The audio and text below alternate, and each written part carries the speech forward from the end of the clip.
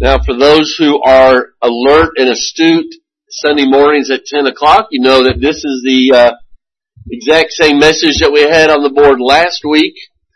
But as you maybe also know, I basically had to finish up last week's message and spent the whole time doing that.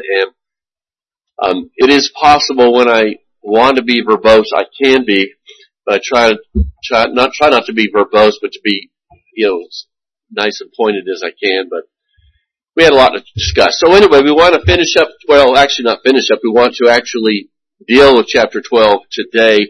Since we read the first part last week, though, that's where the King Rehoboam had two sets of counselors, the older, wiser, the younger, not so wise in that particular case, counselors, and he followed the wrong ones, and we read about that, and of course what happened with that didn't go well. And so let's read the aftermath of that, beginning in verse. Let's see if let's just start in verse 25 of chapter 12. Let's stand as we read, and this is what we're going to focus on mostly today, anyway. In verse 25 of 1 Kings 12, it says, "Then Jeroboam built Shechem in the hill country of Ephraim and lived there. And he went out from there and he built Penuel, and Jeroboam said in his heart, 'Now the kingdom will turn back to the house of David. If this people go up to offer sacrifices in the temple of the Lord at Jerusalem, then the heart of this people will turn again to their Lord, to Rehoboam, king of Judah, and they will kill me and return to Rehoboam, king of Judah.'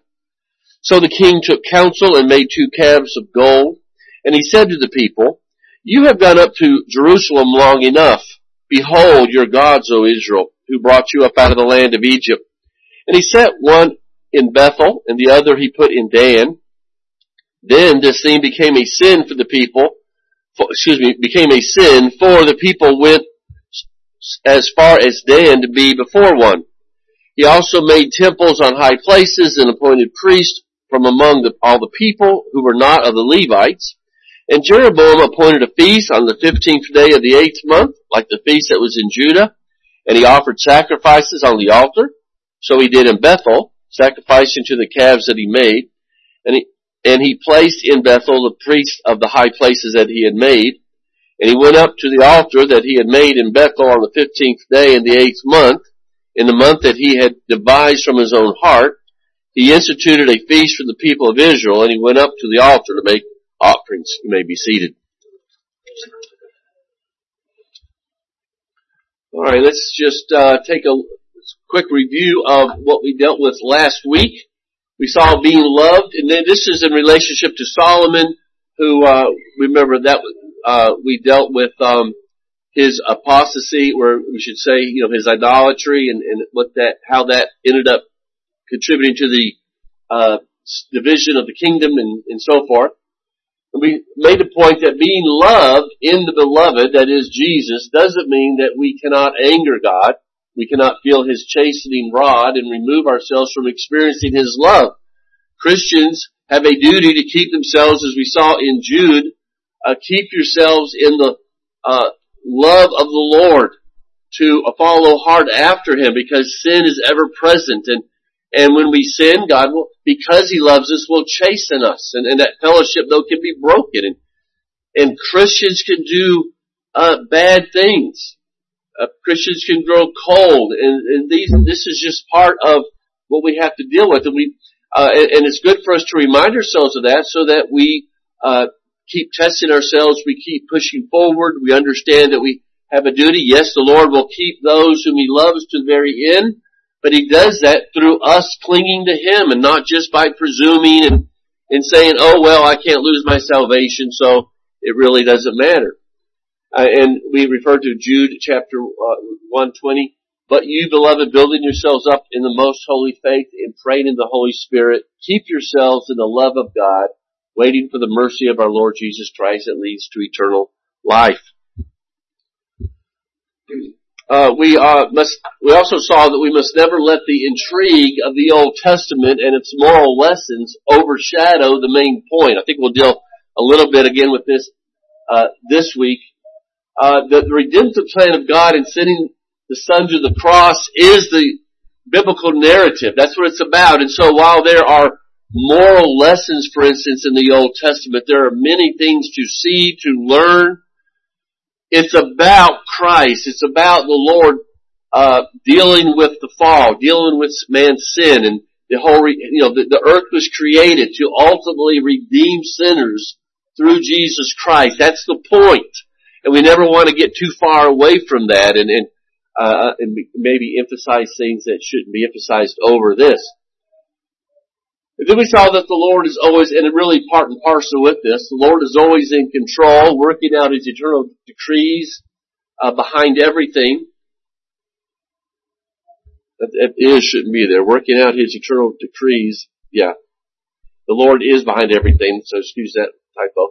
This means that human history is moving to His desired end, and we can take comfort in that. And that is something that at the end of the message today, assuming I get there, we will point out again that with all this going on today, a Christian must keep himself focused, knowing that all this is according to the eternal counsels of God. We are going to be in heaven someday. We will be answering to the Lord. Everyone will be answering to the Lord, no matter what's going on around us. And we take comfort in that, and we have peace because of that. That's what gives the Christian the ability to serve and to serve faithfully in the face of any kind of affliction, danger, whatever it might be. And so we reminded ourselves what happened last week then, what we read last week in the first part of this chapter, where Rehoboam listens to the bad counselors and ends up losing the northern tribes. The first thing we notice is the confrontation of Jeroboam and Rehoboam, where they come and they say, Solomon worked us to death. They kind of complained about his heavy hand upon them, and we need some relief. And there's a question about whether that was legitimate or not, whether they were just complaining, they were looking for problems. I could go either way on it, I guess.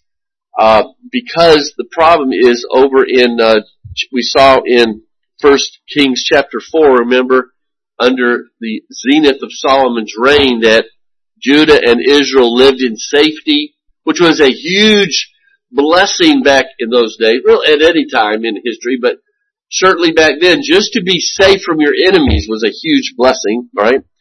From Dan to Beersheba, that is the whole north and south shared this blessing. Every man under his vine and under his fig trees all the days of Solomon. So to come to his son and say, look, we just had a miserable time under your father, we want life to be better. In those days, life couldn't be any better than they experienced.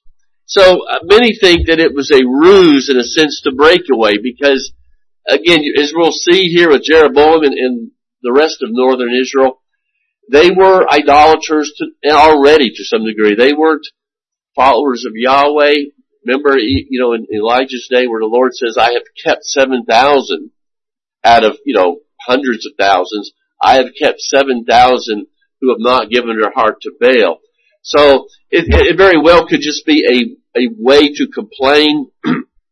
But either way, we're not told for sure. What we do see is that Rehoboam, not being a very wise leader, instead of giving them a favorable answer and saying, look, let's work together, let's just make sure that we can do what we can, he kind of doubles down, and that is the last straw.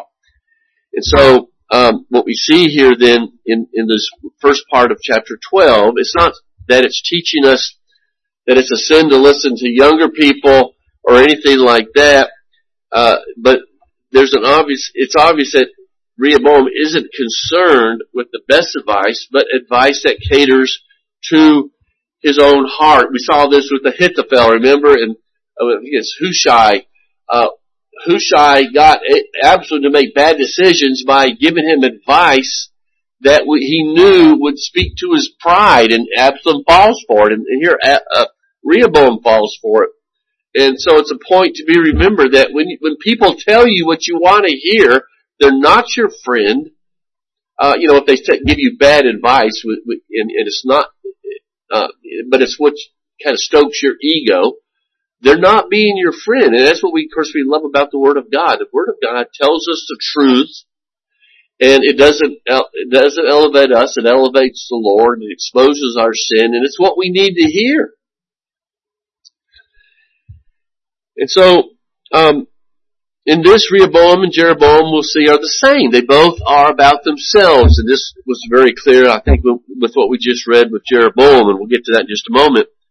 So a great nation that has done so much for the Lord, has been so blessed by the Lord, is about to be split over selfishness and pride with no regard for the people of God and for the purposes of God. So what we see in this chapter is just, we don't see anybody calling upon the Lord.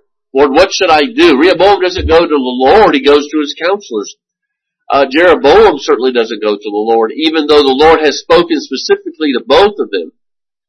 Everybody's doing what do I want? Isn't it the call of our culture today? Whatever I want is all that matters.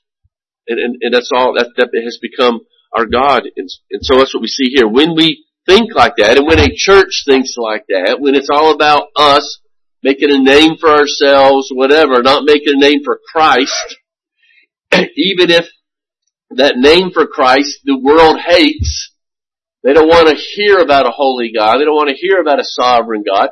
No, we are here to exalt the name of the Lord and let the chips fall where they may.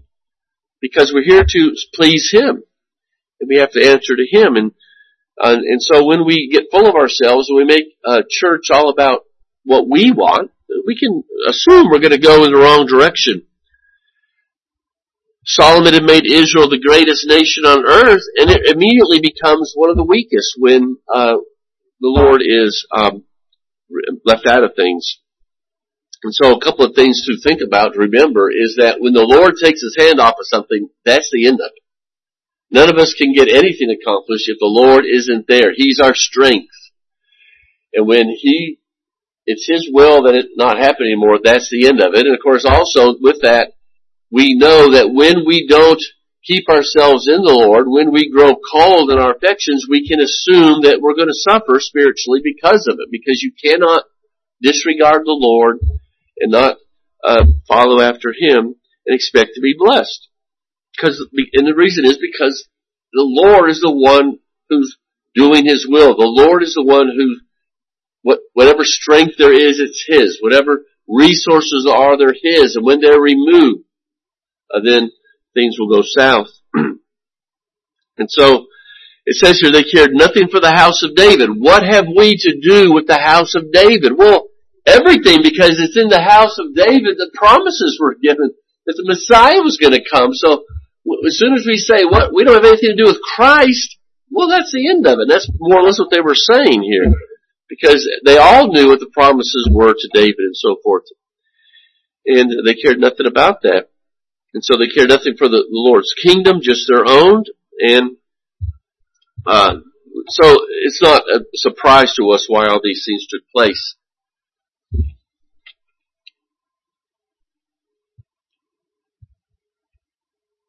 Kind of going back to the counselor thing that we were talking about here, we remember in Proverbs 1:5, it says, a wise man will hear and increase in learning.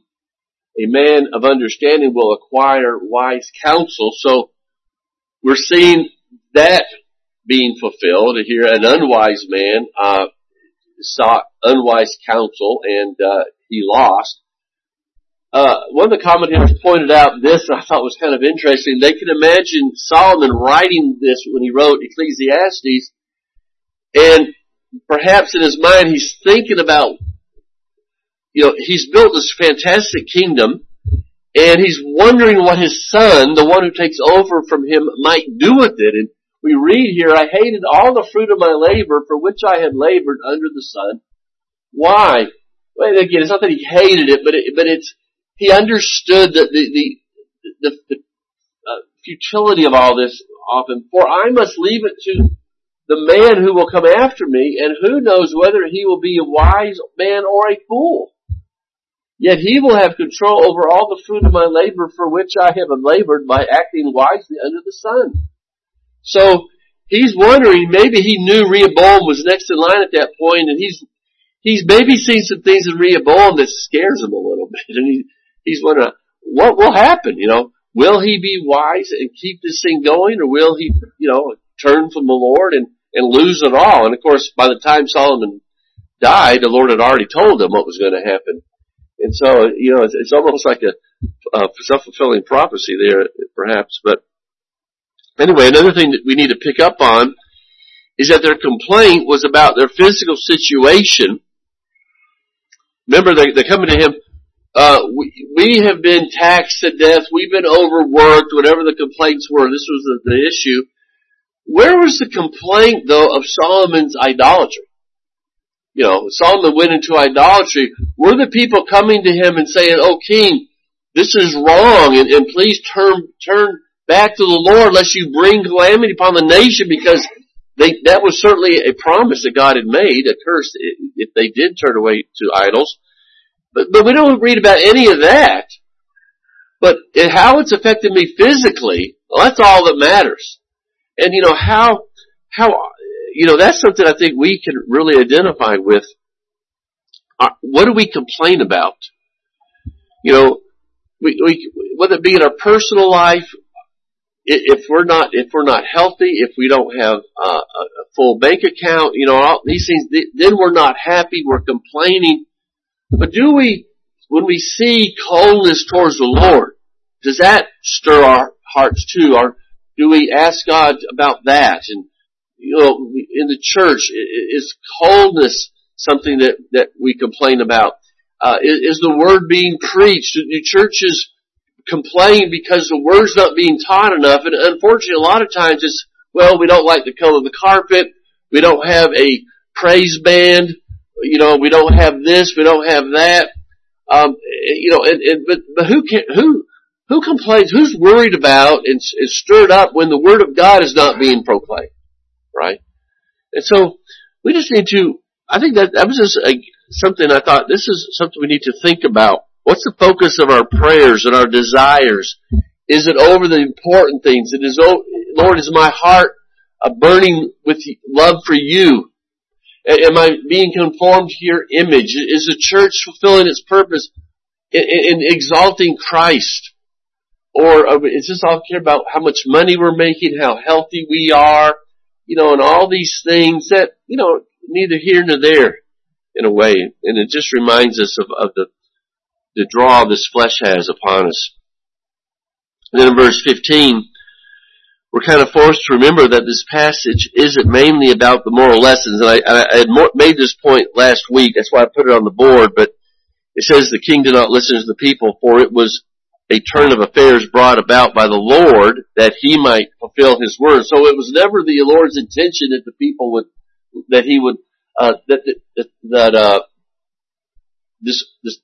the nation wouldn't be split in two, because he had already told Jeroboam that he was going to receive the northern kingdom, right?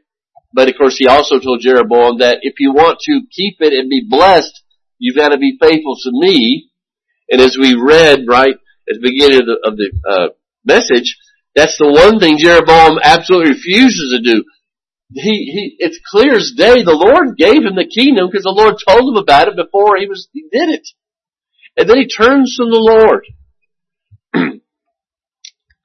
And so, as we said, verse 15 in one sense is the most important verse because it reminds us that all this is going on because of people's sin, but it was all part of God's overall plan that the nation be divided. And so, we just want to again make the point that perhaps we made it last week that when we read the scripture, we don't get so involved in the detail that we forget the context, the point of where it's all going, the overall context. For example, when we read about the cross, some people have historically kind of ignoring the Bible as a whole. They see the cross and they say and they see the life of Christ and all that he did while he was here. Well, Christ is an example for us to follow. Well, yeah, he's certainly that, as far as it goes. There's certainly many things that he has been an example to us to follow, but the cross is not an example It is not something, Christ didn't come to give us an example to follow so that we might work our way to the Lord. The cross is a statement of grace that we can't work to the Lord. We know that precisely because Christ had to come and die. The Son of God came and died on the cross. So it's not a means that we can work our way to the Lord. It is, in fact, a statement that we can't work our way to the Lord. And yet people have read this and completely missed the point. And again, because you don't read it in the context of the entire Word of God. We might also relate this to the church in the greater kingdom of God, in that it's possible for God to allow us by our sinfulness to disrupt and weaken the kingdom at times, but nothing's going to stop it. And that's a great comfort to us as we see things not going the way we would like often, and that's always been the case. It's not like we see it exponentially happening today in a lot of ways, but the world has always been the world, and the church has always been in the minority, and the church has always been persecuted and always will be. And we all, it is, again, it seems to be especially so today, but it's very easy for one generation to forget about everything that's happened before them and interpret the Bible, for instance, entirely by what's going on with them today, as if they're the only ones who have ever gone through anything. The book of Revelation has already explained what's going to happen in this age, but the good news is that Christ is going to come back and fix it all, right?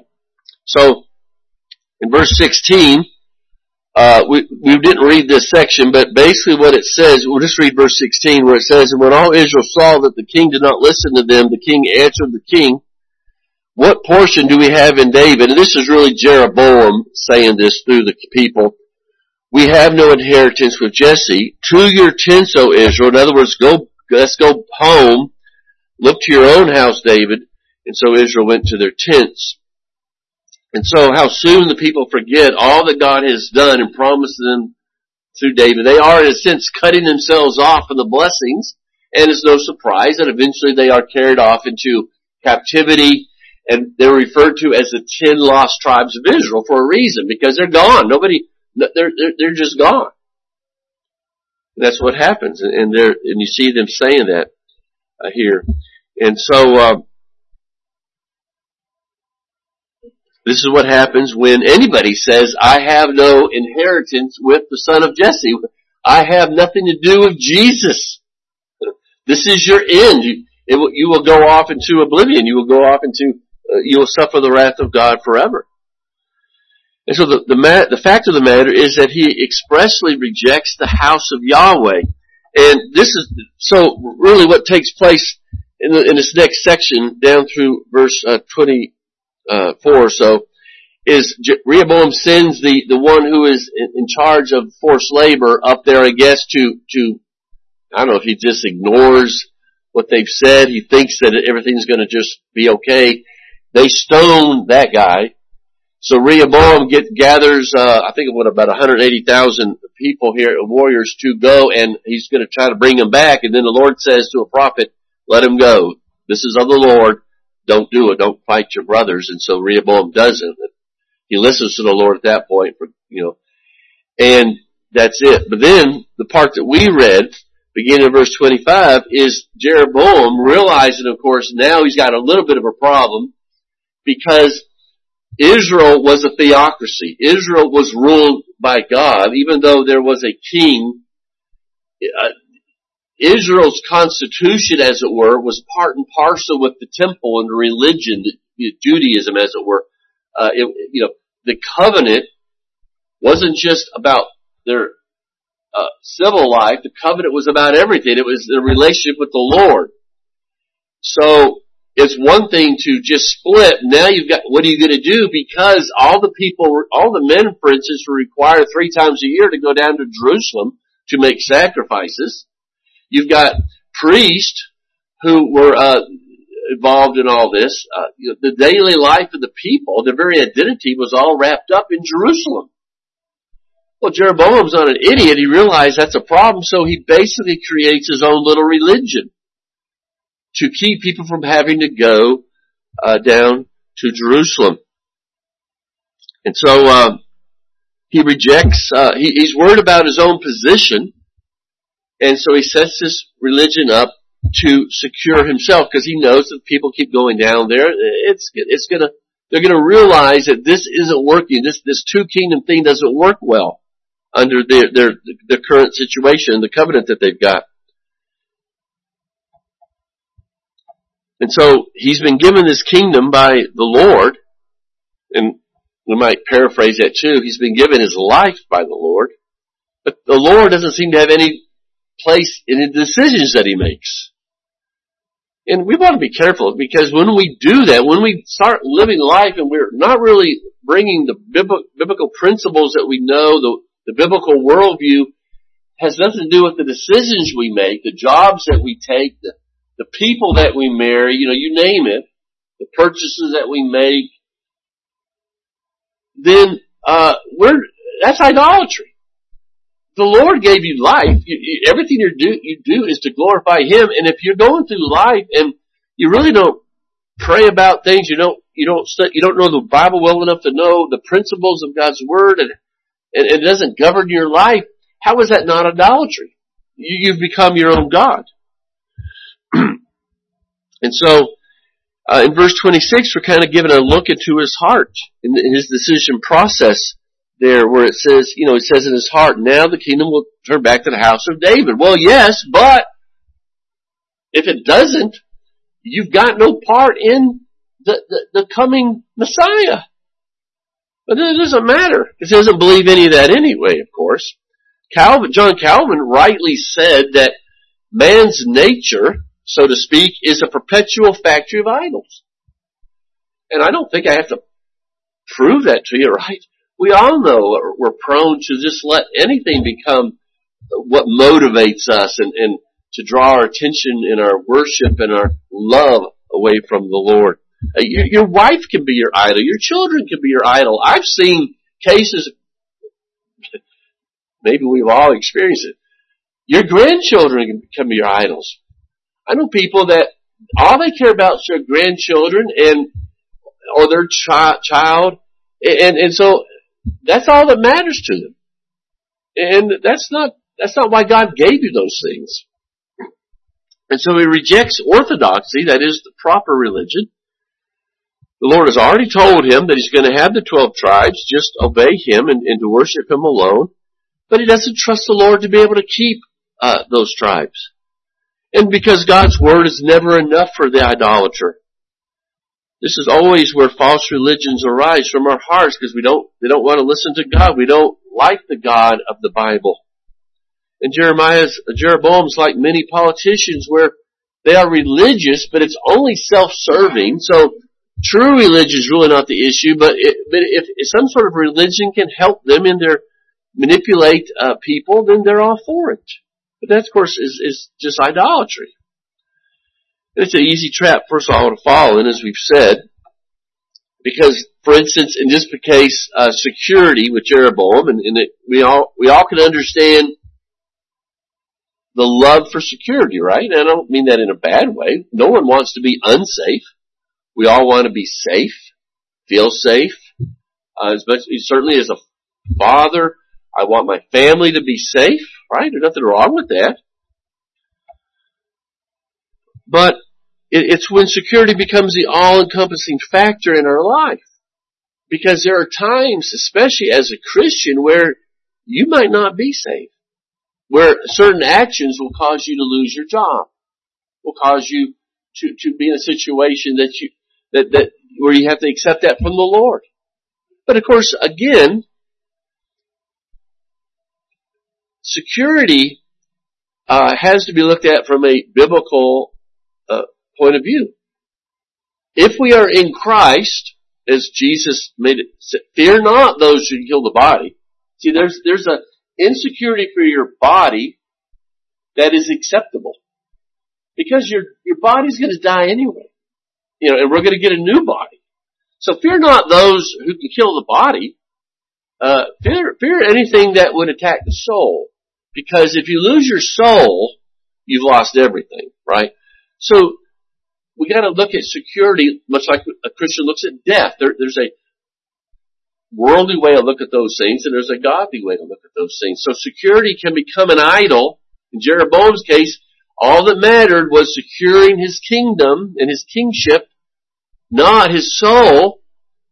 And of course, he pays the ultimate price eventually. And so, he sets up this new religion, and again, he doesn't call it a new religion. Doesn't it sound a lot like what we saw in Exodus? These are the gods who brought you up out of Egypt, and he gets 2 more calves, and he puts one in Dan and one in Beersheba. And so we're still going to worship Yahweh, but we're going to do it in a more convenient, friendlier way. Because Yahweh doesn't do things the way I like. And so, because you said, well, why didn't you go back and read what happened to what Moses did to those golden calves? But, he sets it up because he doesn't care, doesn't believe any of it anyway, probably. He sets up a religion of convenience. And he uses the same words in verse 28 that Aaron uses when he made the golden calf. These are the gods that brought you out. This is Yahweh. This is my rendition of Yahweh.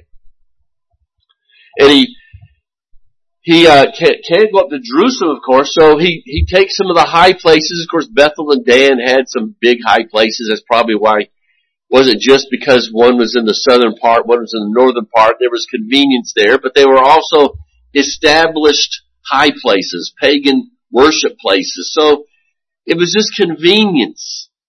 Let's just worship the Lord. But let's do it in a way that makes us happy. Not the Lord, and it's stuff we see over and over again. And so, Satan is the angel of light, right? Satan doesn't come up to us and, present himself as evil, as Satan. He tempts us and makes things sound good. And so by resurrecting these old traditions, he seems to be casting some legitimacy over all this. It's not apostasy. He's saying it's diversity. It's inclusiveness. Let's take the best from all these other religions around us, these others' ideas, And it's the same old. But, sinners always have done this. We see it today, but it's not like it hasn't happened before. And so, for instance, the Mormon doesn't knock on your door and immediately start to tell you that Jesus is a result of sexual relationships between Yahweh and Mary, which is what they believe. Now, I was just listening to an expert on Mormonism. Mormonism has moved far, far away from whatever it used to be. There's no doubt about it. But that's not surprising. It's a false religion to start with. But even then they knew you don't just walk up to somebody who's probably at least nominally a Christian and say, oh, by the way, Jesus is a byproduct of Yahweh and Mary when they had sexual intercourse. Lucifer is his half-brother. Jesus married both Mary Magdalene, Mary the sister of Martha, and Martha. I don't tell you that because you'd slam the door in their face. What they do is they rent TV time, urging fathers to spend more time with their children. And, well, that's good. And so all of a sudden your guard is down and, isn't religion supposed to make us better people? And that sounds good. Well, no, religion is what this Bible says it is. That's religion, what God says it is. So Jeroboam didn't tell the people that, oh, by the way, you're worshiping false gods, but that's okay. And that God's going to eventually destroy us because He's already told me that. No, He doesn't mention any of that, right?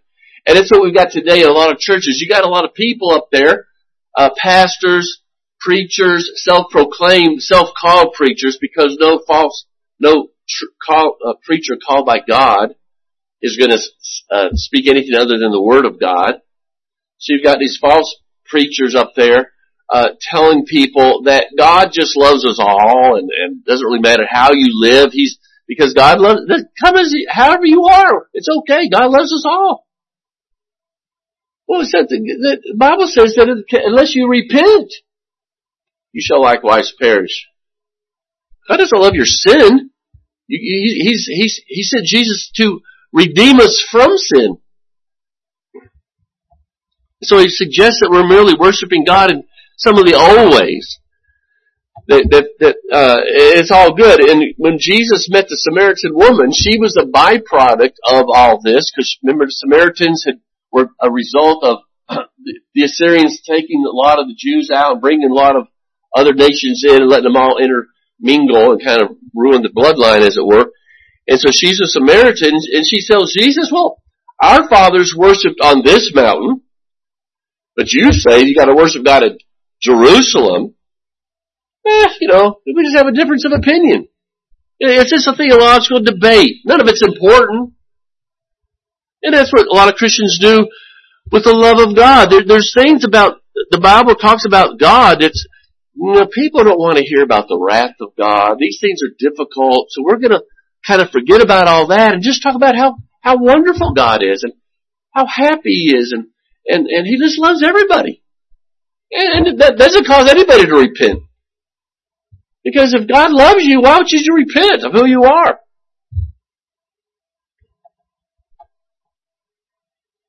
So they think they're worshiping the true God, but they're changing Him into something He's not.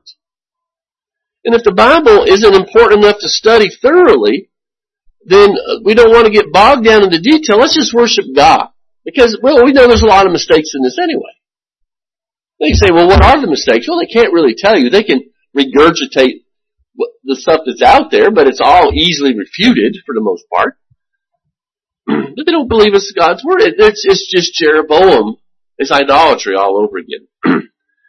And so he changes the personnel and the periods of the feast and the place of worship, all the things that Yahweh had carefully stipulated.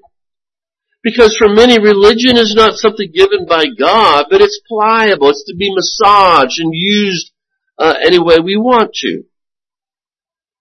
Now, in case you haven't figured out, I'm being a little sarcastic today when I talk, right? But that's what we hear today. We see this stuff going on today. This is written by men and their experience with their understanding of God, instead of the inspired Word of God that will someday be part of our judgment. And so this is a religion of sheer invention, and it doesn't. We can't be fooled by it today. If you pass a church and it's got a woman pastor, or if it's got a sign that's saying we are an affirming church, they departed from the Bible. It doesn't mean that we're a perfect church by any stretch, but at least we understand this is God's word, and if we believe what we see in here, we try to practice. We don't try to explain it away. Now, current culture may not be enamored with gold bulls, but it's deep in love with its own religious subjectivism.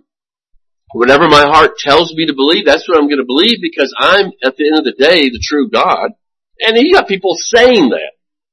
Man, we are God. But it's going to lead to the same place that the idolaters that we learn about in the Word of God. I read about one woman who was being interviewed. Her name was Sheila, and they said, describe your faith to us. And she said, well, I call it Sheilaism. It's just my own little voice. Whatever my heart tells me to do, that's what I do. That's my religion. Well, that's going to send you to hell, because you are rejecting the one true God. Now, last week, I put this up because it's kind of part of what we were talking about, but here's an example of our culture, American culture. I should say almost the entire world in a lot of ways, but it hasn't reached that point yet. But this is, well, there's the quote from John 4. But this is the religion of today. The culture demands that we bow down and worship this religion. Now, there's a lot of other things out there too, but this is the one that is being pushed upon us today. This is, I think, in a lot of ways, it is there have always been market of beasts. There have always been those things that you must do, and if you don't do them, you will be banished, killed. You won't be able to live among us. Right? That's always been the case for Christians. Here's just one of the latest ones, and this is getting a big one because this is one that's being pushed from the powers that be upon us, upon the world. I just recently saw a video of the CEO of BlackRock, one of the big organizations, the real money, not just in America, but in the world, right? And I think like Vanguard, a few others. And he was being interviewed, and he says, we are in the business not of finances, which is basically what it is. No. We're in the business of making people believe certain things, of making people say certain things. I forget if he said say certain things or believing certain things. But it doesn't much matter, right? That's why, for instance, why Anheuser-Busch just keeps doubling down. Why Target just keeps doubling down. Why don't they, you see on the internet, why don't they just realize what they've done and apologize or move away? Because they can't, because the powers that be, the powers that control the finances are telling them, and you say, well, preacher, you're getting political. Well, no, because again, we're talking about the mark of the beast here in a sense. Because the powers that be say, you will believe this lie, you will practice this lie, because it's all about control. And so, they know they will be ruined. You say, well, they'll go out of business. Well, so what? Because the narrative must be kept.